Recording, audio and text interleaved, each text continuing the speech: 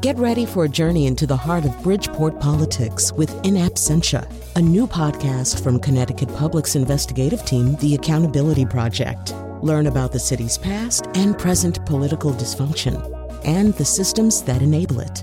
Tune in wherever you get your podcasts. Funding provided by Joe Zimmel and Valerie Friedman.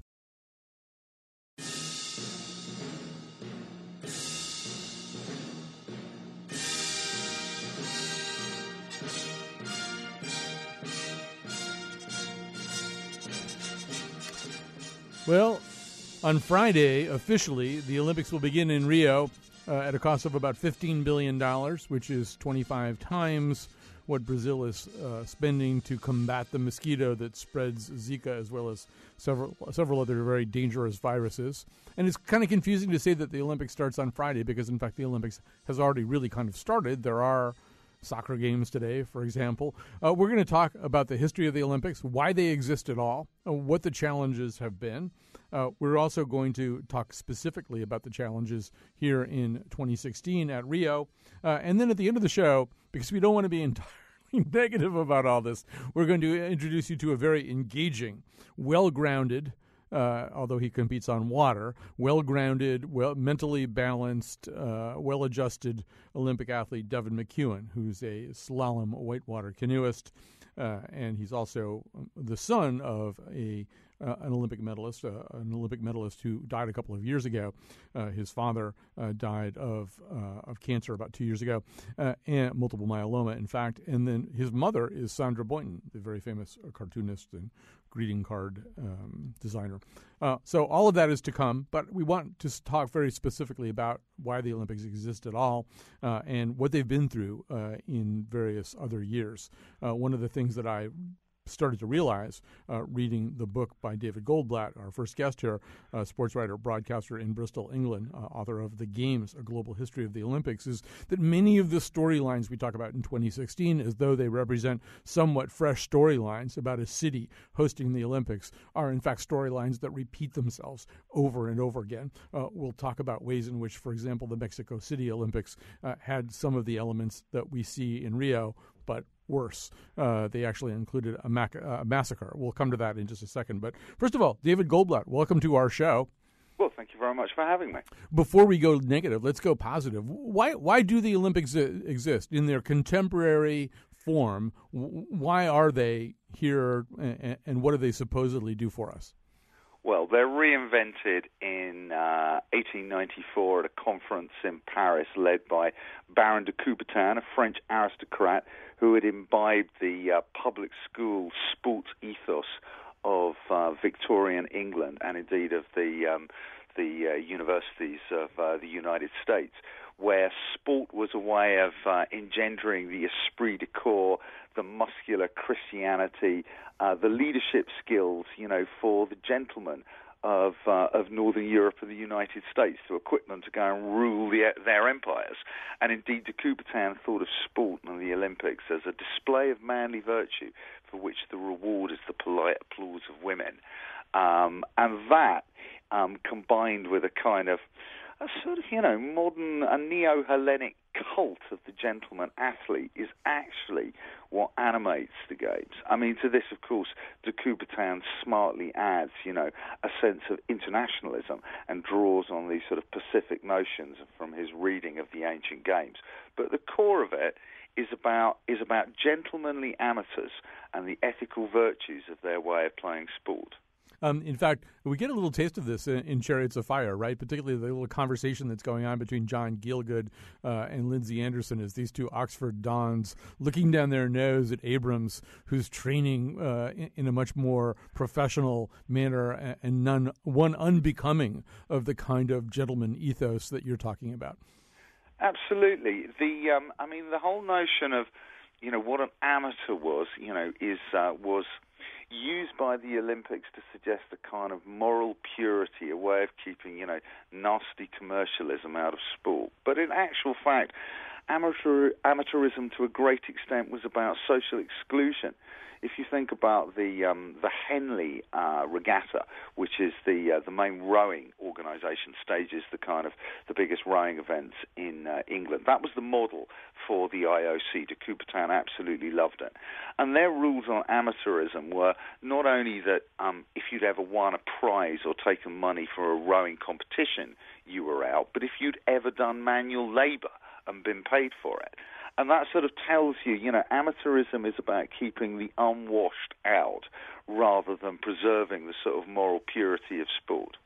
We've talked about manliness and the applause of women a few times. So the early Olympic Games were less likely to recognize the possible contributions of women athletes. Oh, for sure. I mean, the first Games in 1896 are 251 athletes, and all of them are white men.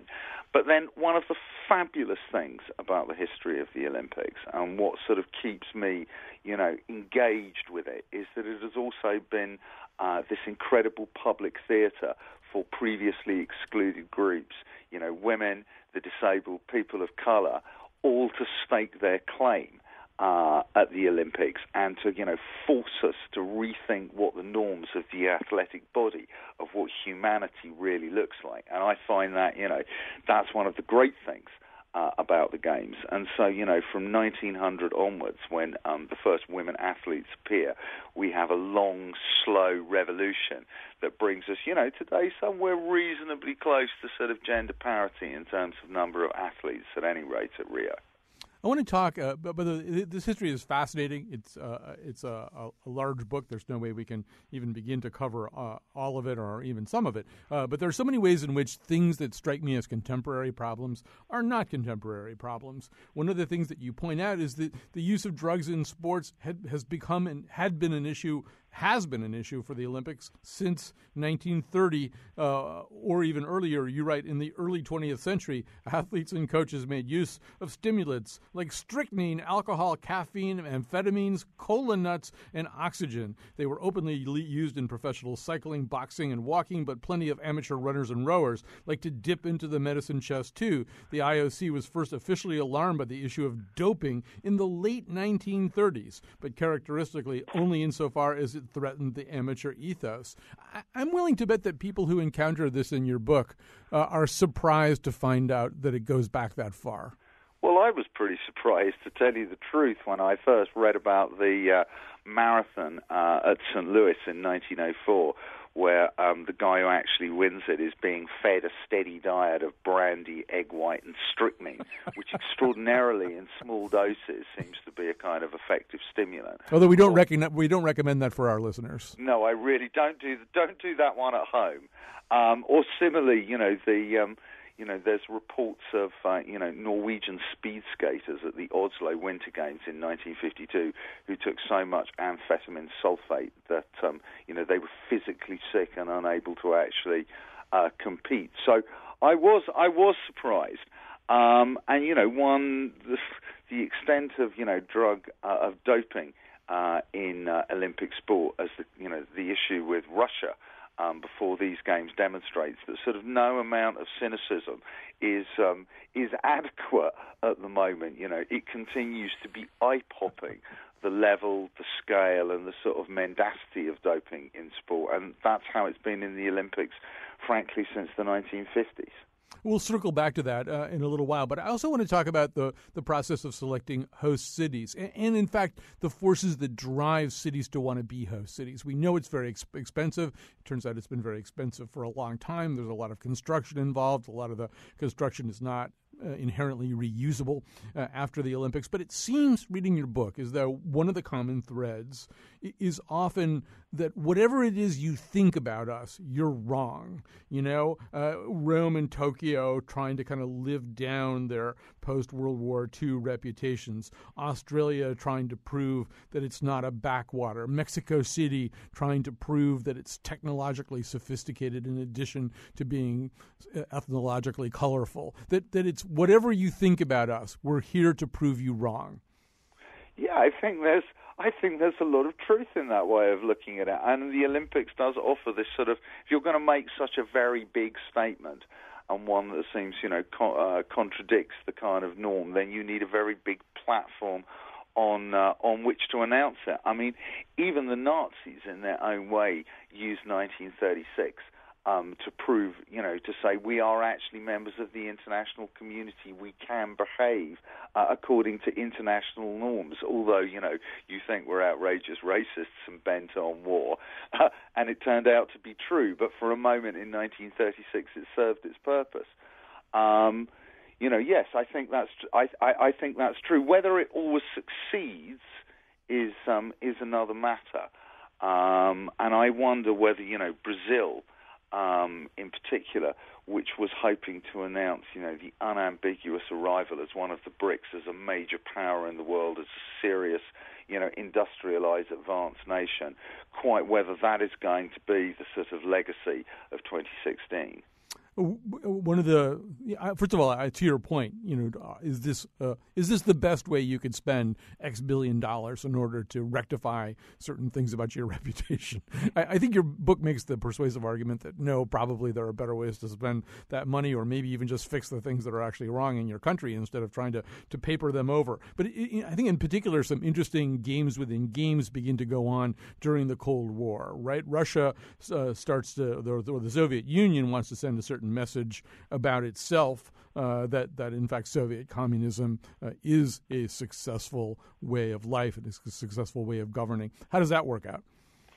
Well, the Soviet Union applies in 1951 to attend the 1952 games, and prior to this there had been extensive debate actually within the Soviet hierarchy, with some sort of worrying that, to appear weak, to, go out there and compete and look weak would be, too risky, and others saying, this is the perfect opportunity, to extend the Cold War, to another cultural front, which is, of course, what is going on. And so that's precisely, the purpose, very self-consciously amongst the kind of, athletic and political elite, that, this is another form of the Cold War.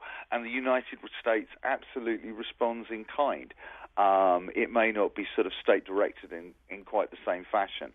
And it seems to me that's one of the things that makes the Olympics, is what brings it to such great prominence. The kind of the desire to spend money today is partly built on the legacy of the Cold War in the Games, which elevated it to a kind of position of global cultural significance, conflict, and made for sort of extraordinary televised drama as well.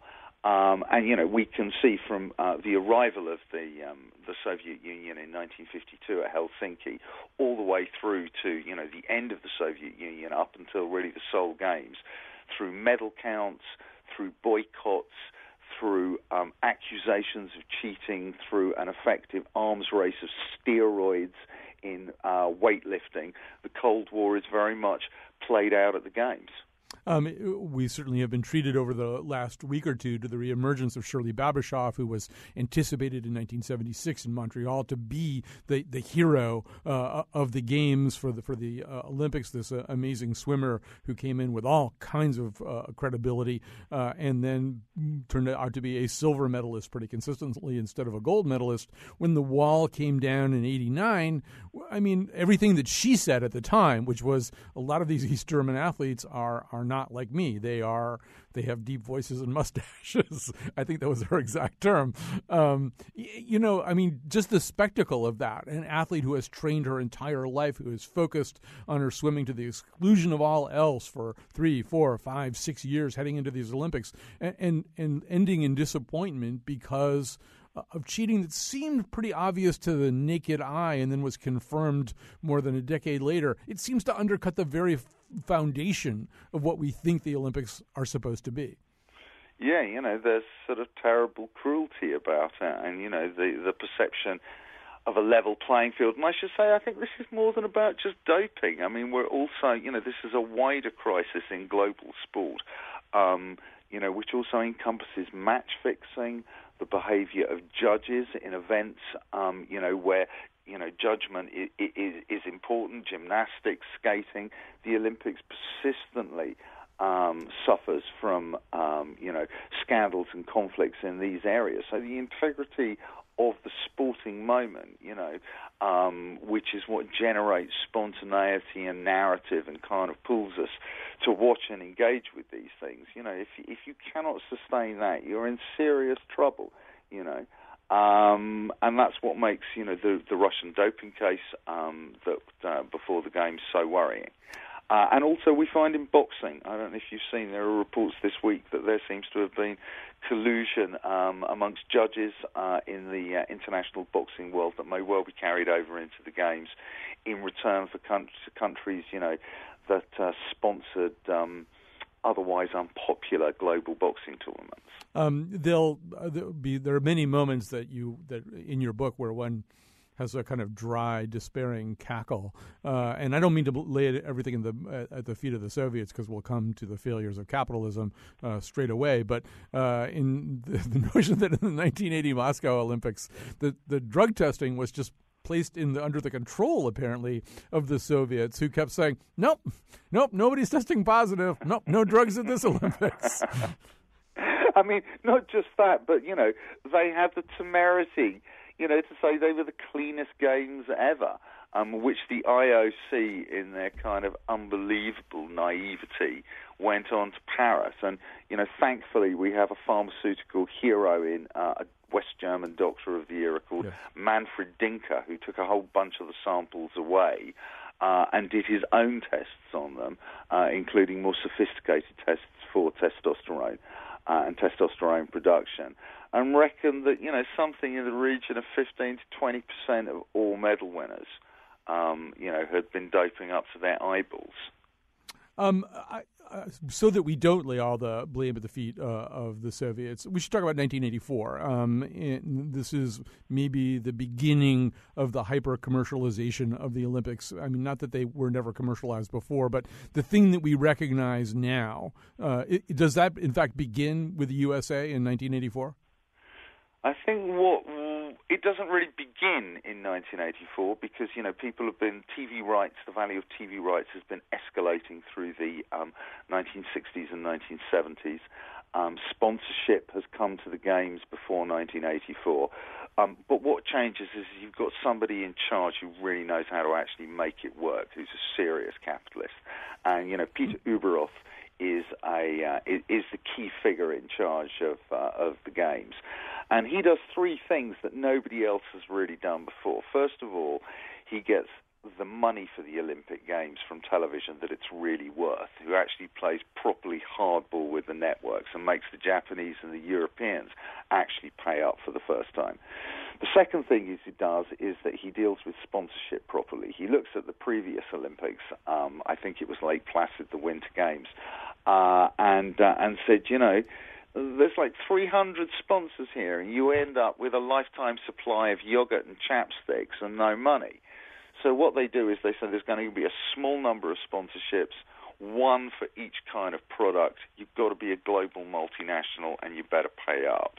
And suddenly, they're getting, tens of millions of dollars out of McDonald's and out of Coca-Cola, which no one has managed before.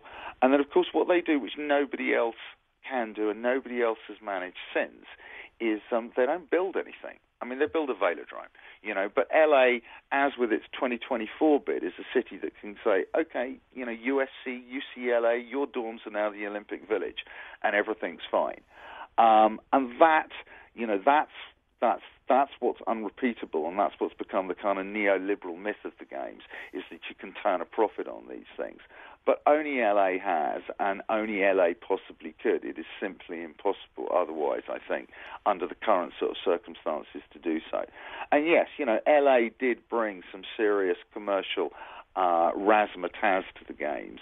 But, the IOC then grabbed the bull with both horns themselves. It wasn't like, they were trying to stop the barbarians at the gate. Samaranch, their then president of the IOC, took Uberoth's model and just put the IOC in charge of it.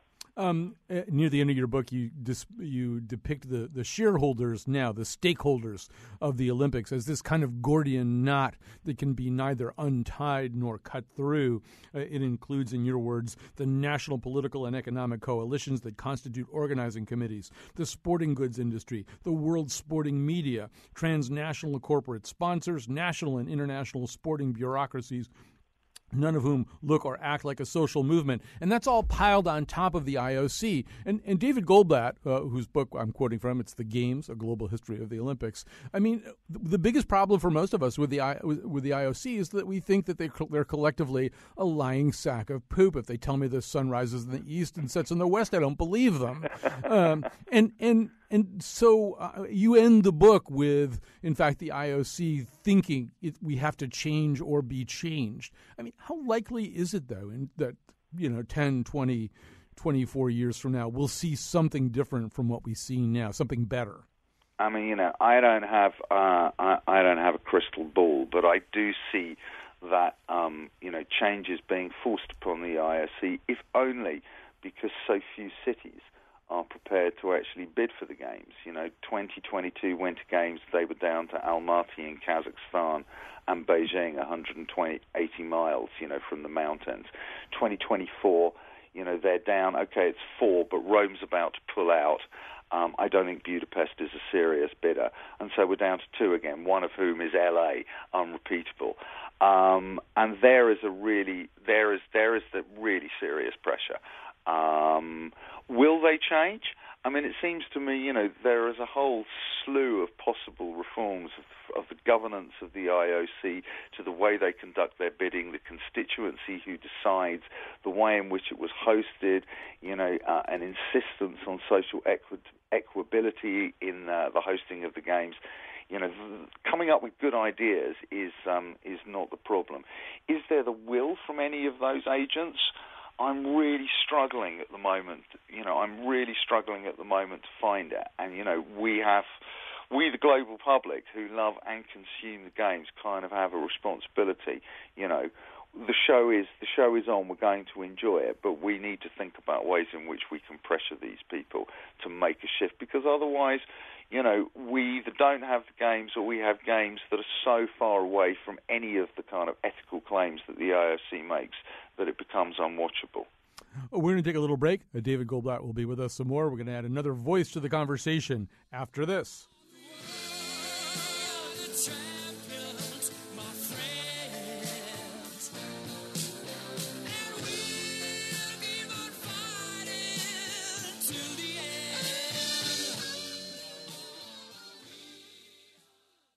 All right, we're back. We're talking about the Olympics. We're talking about them somewhat fatalistically. I guess that's sort of inevitable. Although at the end of the show, we are going to put a little pot of gold at the end of the rainbow for you. You'll meet an incredibly engaging young man who's at the Olympics right now, both furthering the legacy of his father, who medaled in the same sport in which he now competes, and who seems to have a pretty well-adjusted, down-to-earth attitude about this whole thing. But that is to come. Right now, we want to talk a little bit more about some of the problems attending these specific Olympics in Rio. Joining us is David Goldblatt, whom you've been listening to. He's the author of The Games, A Global History of the Olympics. And Christian D'Andrea joins us now, editor-in-chief at Anchor of Gold, as well as a writer for SB Nation. Welcome to our conversation, Christian. Hey, Colin. Thank you for having me. So, the timeline that you posit for the run-up to these Olympics, I mean, it's kind of amazing in terms of the red flags about health, the red flags about political stability, the red flags about the economic viability of this whole project. Are there one or two things that jump out at you in particular as sort of red lights flashing on the dashboard as we headed into this Olympics? I mean, the number one issue right now that we're seeing with athletes arriving at the Olympic Village, that the infrastructure hasn't quite been there. We had a lot of buildings rushed to completion, and a lot of problems created from that. You have countless athletes going on Twitter, on social media, making it clear that their accommodations right now are not acceptable, and basically there's flooding, there are fires. They're essentially living in completely unfinished dormitories. So that's the biggest issue right now, but I think really you can take a look and break down all these failures into 4 different categories. You have 1, that infrastructure problem, 2, corruption from the political level on down, 3, an environmental level, whether that's Zika or the completely polluted Guanabara Bay, and then finally crime, which is and there's a lot of overlap between those 4 categories entirely. So we're seeing a little bit of everything that's really coming in and making this strange, perfect storm of awful circumstances in Rio this week.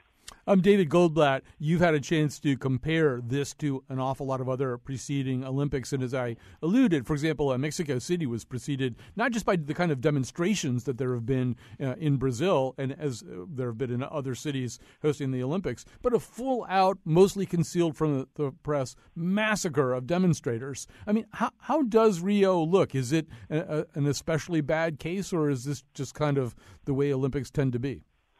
I mean, it's a really good contrast because it is extraordinary that at Mexico City, months of student protests fermenting through the summer should then, culminate, before the games in this slaughter and then a protracted period of repression. And that Avery Brundage, the then president of the IOC, when asked by the press about it and the implications for the games, could say, "I was at the opera." And that would be enough to just silence the matter. I mean, Brazil, for all its faults, is an open democratic society, and it is all, everything is just out there, which makes it even harder. I mean, many of the problems that Rio is encountering, of course, you would have found at other games, but at Sochi and Beijing, much less was reported. And so that makes it even tougher for Rio. But I will say, Rio is doing its best to match the individual disasters and difficulties of a whole range of other games. It's almost as late as Athens. Its rake-offs aren't quite as big as Sochi's, but it's getting there. It's fabulously bad timing. So, Christian, I'm no stranger to cynicism and fatalism, and I embrace a lot of the things in David Goldblatt's book and in your reporting. But I still want to watch the Olympics and kind of enjoy them the way people enjoy the Olympics. So Christian, help me out with that a little bit. What can I watch for? What will be genuinely exciting and fun about 2016? Oh, yeah. There are a lot of great American athletes that are going to be very exciting and become household names this Olympic Games. Number one on the list is Simone Biles, gymnast, 19 years old, so she was too young to compete in the 2012 Games. All she's done since then, since hitting the senior circuit at 16 years old, she's won 10 gold medals in world championship competition. She does things that literally no other gymnast can do. She has her own dismount named after her. Just a tremendous, tremendous talent. So what we're going to see is, she's competing on an American team with some veterans, some household names from 2012 like Allie Raisman and Gabby Douglas, but she's really going to be the breakout star of this Olympics if she even just competes to 90% of her ability. There's a chance that she could lead this game with 4 different gold medals, possibly more. And she's just fun to watch. 4'8", this tiny little powerhouse, springs for legs. It's like she has the ability to negotiate with gravity when she's in the air. She's going to do things that people have never seen before. And she's going to be a huge, huge hit at these Olympics. Another big storyline, Katie Ledecky, American swimmer. This is thought to be her coronation on a global scale. She's a 3-time global swimmer of the year, and this is her first Rio Olympics at her peak. She's won gold before, but over her career, you're looking at someone who's broken 11 different world records. She's going to come into these games with a chance to become the female Michael Phelps or Mark Spitz, and I think those two female athletes are going to come. They're going to be must-see TV in the first place, but they're going to be the shining stars from America after these games. Right, and Katie Ledecky, by all accounts, also an extraordinarily nice human being, which we like to hear. David Goldblatt, the American pundit William F. Buckley, was once asked why his posture was so bad, and he said, "It is difficult to stand up straight with the weight of what I know." And so, with the weight of what you know, can you actually enjoy the Olympics? Will you be hate watching these Olympics, or will you, in fact, extract joy from them the way people hope to do? It never gets us anywhere to kind of, beat ourselves up about these things. The disaster has already happened. What the missed opportunities, for the people of Rio have already happened, and that legacy is determined whether we watch or not. I mean, I kind of think, I will enjoy it. I'm really looking forward to seeing those athletes. I'm looking forward to seeing the people I don't even know about and being a tourist in sports and cultures and emotions and stories I haven't even encountered, and that's still the sort of redeeming purpose. I think, there's an obligation, though. to watch, but to watch harder and to watch more critically, and above all, to enjoy the show, but not to let all the other stuff disappear and to be forgotten, to be washed away. The two have to be seen. To see the one, you have to see the other. Christian, basketball is always kind of interesting, and it's a much more international sport now than it was in the era of the Dream Team. Although, and this is, I suppose, harping a little bit on the negative, a lot of eyes will be on Draymond Green, who's playing for the Team USA. Rarely has an athlete been so associated with one particular part of the body that's not typically used in his sport. And so Draymond Green, of course, having been penalized during the NBA Finals for shots to the groin, has now engaged in a different kind of shot to the groin. A shot of the groin. Shot of the groin.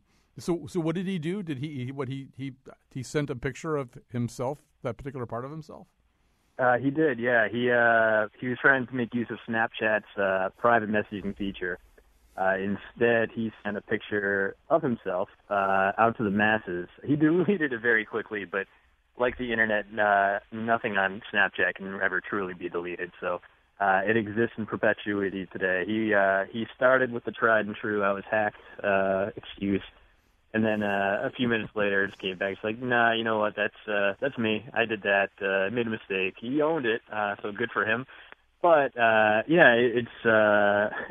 I'm not going to say it's going to tarnish his legacy or reputation, because it is what it is. It's a picture meant for another human being. It's a private matter that went public. It's not a big deal, but it's just another weird, funny circumstances following Draymond Green around, and it's turning him from this great, versatile basketball player into a little bit of a sideshow. And it's just one of those interesting things to watch as we go into the Olympics.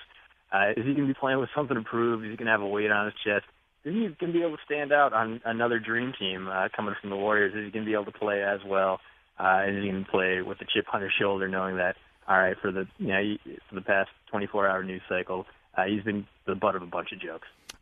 David Goldblatt, what can Brazil realistically expect to get out of these Olympics? Best case scenario. I think the best case scenario is,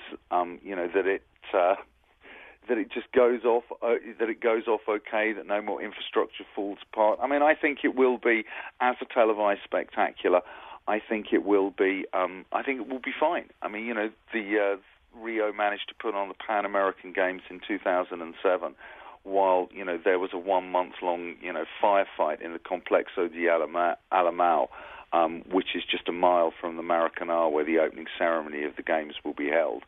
I really think that the thing we must hope for most is just that the peace is kept across the city.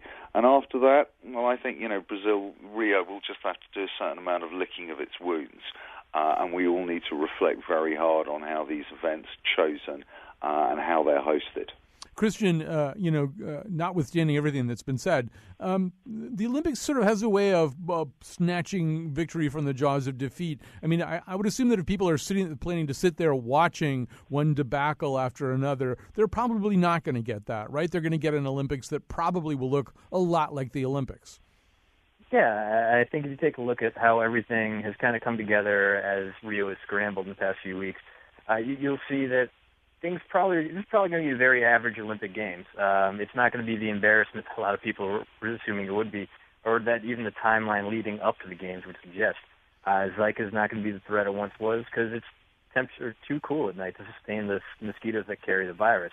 The transit systems are coming together. They finished the rail line that will connect the Olympic Village to the main part downtown. Granted, they finished it 2 days before the Olympics start, and there's probably going to be some problems there. But that's going to be a huge, huge relief for the overcrowded streets and the busing system that was a major concern heading into these games. The venues are all complete. Even the velodrome, where they had to stop construction halfway through, because the construction company that was building it literally went bankrupt. They finished that. We're going to have all the base elements of the Olympic Games here. The bigger concerns are what crime and terrorism can do there. But as far as things look, these games are looking more and more like Sochi, where everything was terrible up until the opening ceremony started. And then there were still issues, but they were minor ones, they were funny ones, they were interesting ones. And the games went off relatively without a hitch. And turned out to be a strong reflection on the games themselves. All right, Christian D'Andrea is editor-in-chief at Anchor of Gold, as well as a writer for SB Nation. David Goldblatt's book is The Games, A Global History of the Olympics. Special thanks to Josh Nalea, who pulled this whole thing through, and to Betsy Kaplan, who's the technical director of the show. Greg Hill is tweeting for us at WNPR Colin. I can't see who's on the phones. Who's on the phones? Oh, anyway, I'll find out later. Whoever's on the phones, thank you. They're about to type that information to me. Tomorrow we're going to do a show. We're actually going to be re-airing a show that we think is very appropriate for this season. It's about political stagecraft. And then on Friday, we're doing a show about understudies, which I'm actually not hosting. Julia Pistel is going to be my understudy. She is going to host a show about understudies. So we're looking forward to all of that. But anyway, thanks to everybody who helped out with this show. Katie Tolarski is our executive director. I should say, for those of you who are awaiting the return of Kyone Wolf, we still have a little ways to go before she clears medical waivers to come back to us. But she will come back to us. We're very, very confident about that. Please feel free to tweet back at us at WNPR Colin. Visit our Facebook page, The Colin McEnroe Show on Facebook, and email me at Colin, COLIN, at WNPR.org.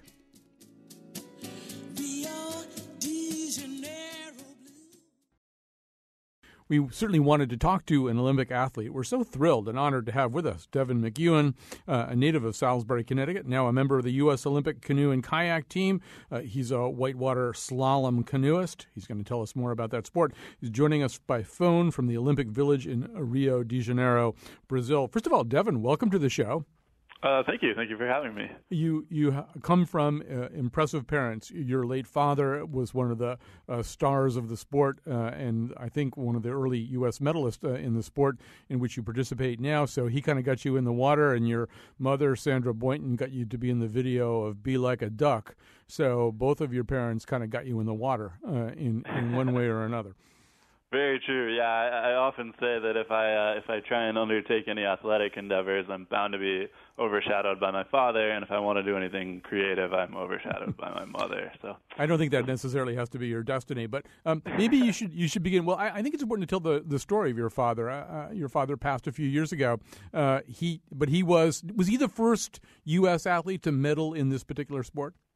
He was, yeah. He was the first U.S. athlete to medal in any major international competition in whitewater slalom. And so that was 1972? It was, yeah, which was the first time that slalom was in the Olympics, and then it was removed from the Olympic program for 20 years, and then he competed again when it was added back in 1992. And for people who don't know, explain what happens in whitewater slalom. I guess the closest analogy would be to ski slalom. So it's a race for time held on usually about a 300-meter stretch of whitewater, and there are gates, 2 poles strung over the river, anywhere from 18 to 24 gates, and you have to navigate through the gates in a certain sequence. Unlike in ski slalom, if you touch the gates, you're penalized, the 2-second penalty. And if you miss a gate, it's a 50-second penalty, which is essentially disqualification. Are there countries that are kind of powers, big superpowers in this sport, or is everybody on a level playing field, although that's not really what a whitewater slalom course would be? Yeah, the real powerhouses are France, Germany, and actually the Czech Republic and Slovakia. Oddly enough, even though Slovakia is only a country of 5 million people, it's long been a powerhouse in whitewater slalom. What's the difference between, say, a gold medalist in this sport and somebody who doesn't medal? Is it balance, speed? I mean, if you're the best, what does that mean that you do better than anybody else?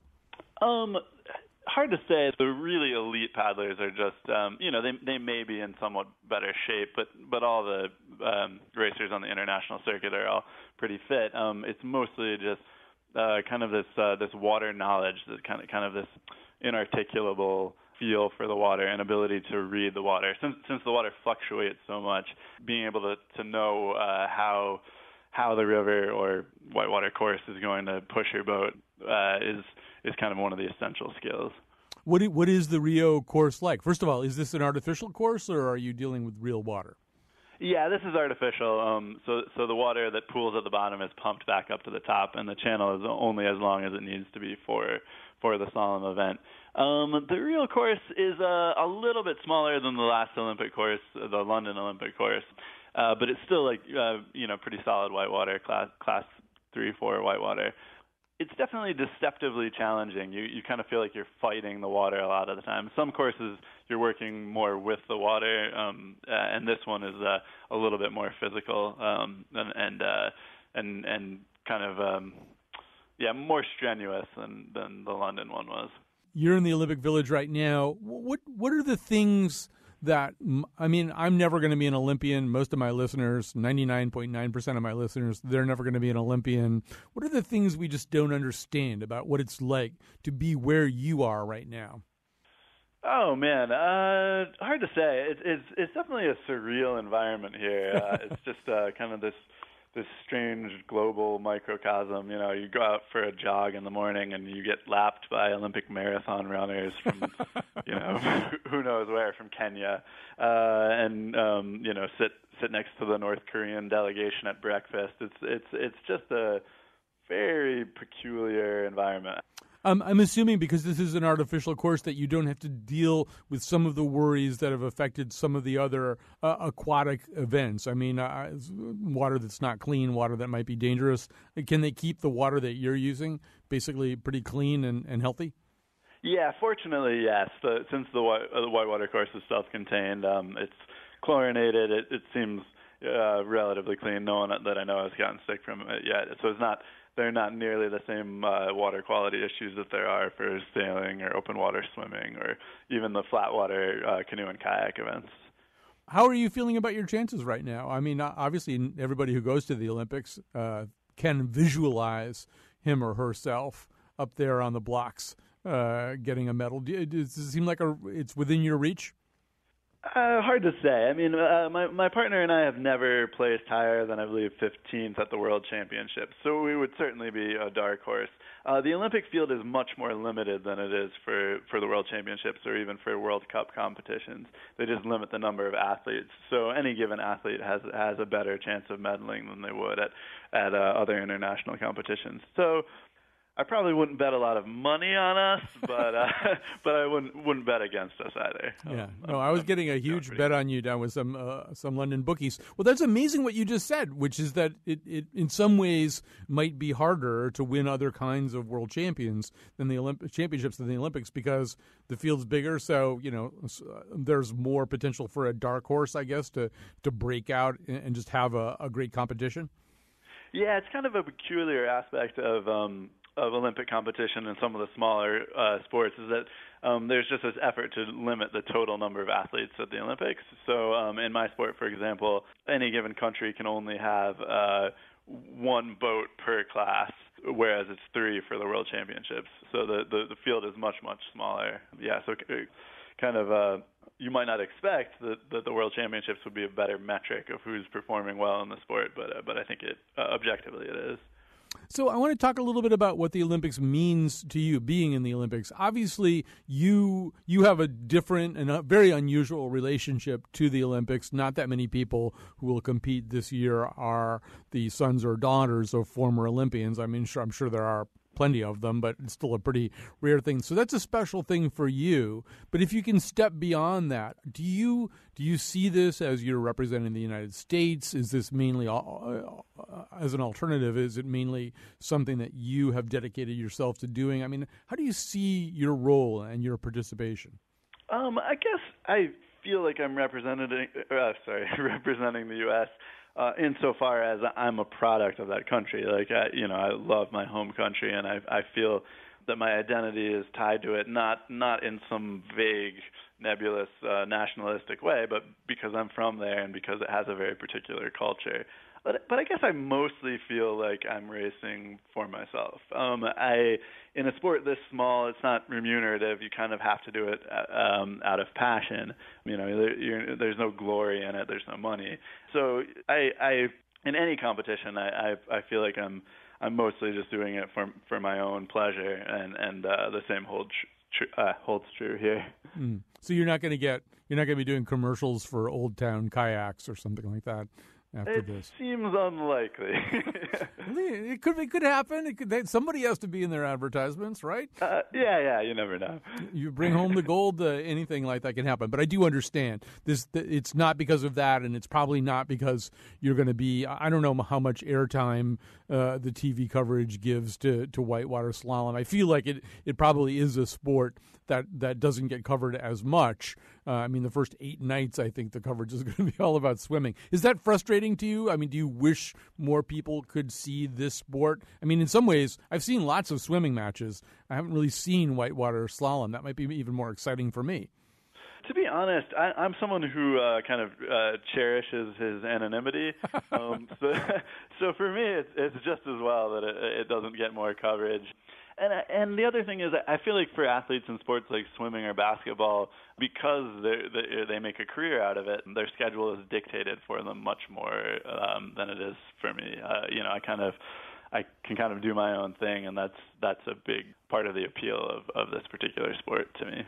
We're talking to Devin McEwen. He's a native of Salisbury, and he's now a member of the U.S. Olympic Canoe and Kayak Team. He's joining us by phone from the Olympic Village in Rio de Janeiro, Brazil. So, I mean, back here, we're being fed this constant diet of stories about, there's political unrest there, there's gigantic environmental problems, there's mosquitoes flying around with the Zika virus. I'm assuming, though, that in the Olympic Village, people aren't walking around in this constant state of dread.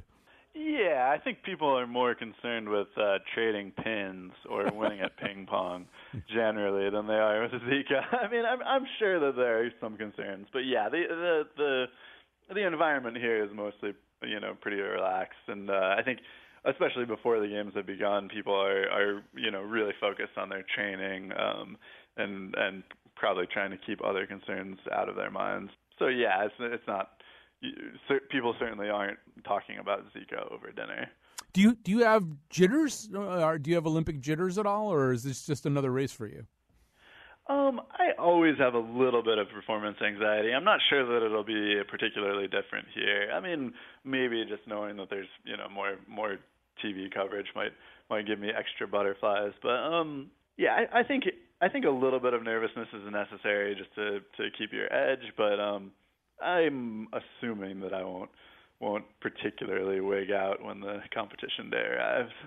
I've always assumed that whether you finish first or fifth or 15th or 25th, if that's even possible, that, and this must be something that one way or another from your dad, that this is just this thing that can never be taken away from you. I mean, I think most of us who look at it think what a thing it would be, no matter where you finish, to say, I'm an Olympian, and I know some other Olympic athletes, and they never say, I was an Olympic athlete. They say, I am an Olympic athlete. I am an Olympian. And that doesn't make any difference whether 10 years have gone by or 40 years have gone by. This is something, I mean, do you feel it that way, that this is something you will be for the rest of your life? I'm not sure that I necessarily do. My dad, he was definitely keen on the Olympics, but he didn't put too much emphasis on it. I think he really loved his sport in its own right, and he competed at it for a long time when it wasn't part of the Olympic program. So I think I kind of try and take that away from him as well. I'm really excited to be here, but I'm also excited when I get to race in the World Championships or in World Cup competitions. So yeah, it's definitely cool to go home with a jacket that says U.S. Olympic Team, and it's nice to have on one's resume. But I'm trying not to put too much emphasis on it. I don't want it to go to my head. Devin, you're way too mentally healthy about all this stuff. I would be completely insane if I were in your position, and. That's just the front that I put on. In my head, I'm actually losing my mind, but I just pretend to be. Is it okay at the Olympic Village? We've also heard stories about just plumbing, electricity, TV, stuff like that. I mean, are you guys relatively okay and comfortable there? Yeah, I mean, there have been a few minor glitches with the elevators or what have you, but no more than you would expect in any apartment complex. So yeah, I'm comfortable. There's amazing food at the dining hall. I've been stuffing myself silly with Indian food and playing ping pong and reading. So yeah, I'm happy as a clam. Well, Devin McEwen, it's been great to talk to you. I'm impressed with your level of perspective. I don't know what you say to wish a whitewater slalom canoeist luck. Break a leg, probably. You can say break a leg because I don't use my leg. So Okay, that's a good point. I can break them as much as I want. All right, well, don't break a leg anyway, but thanks for talking to us. Thank you. Okay, bye-bye. Open up your beak and go quack, quack, quack. Be like a duck. You don't have to fuss. Be like a duck. You could be like us. Be like a duck.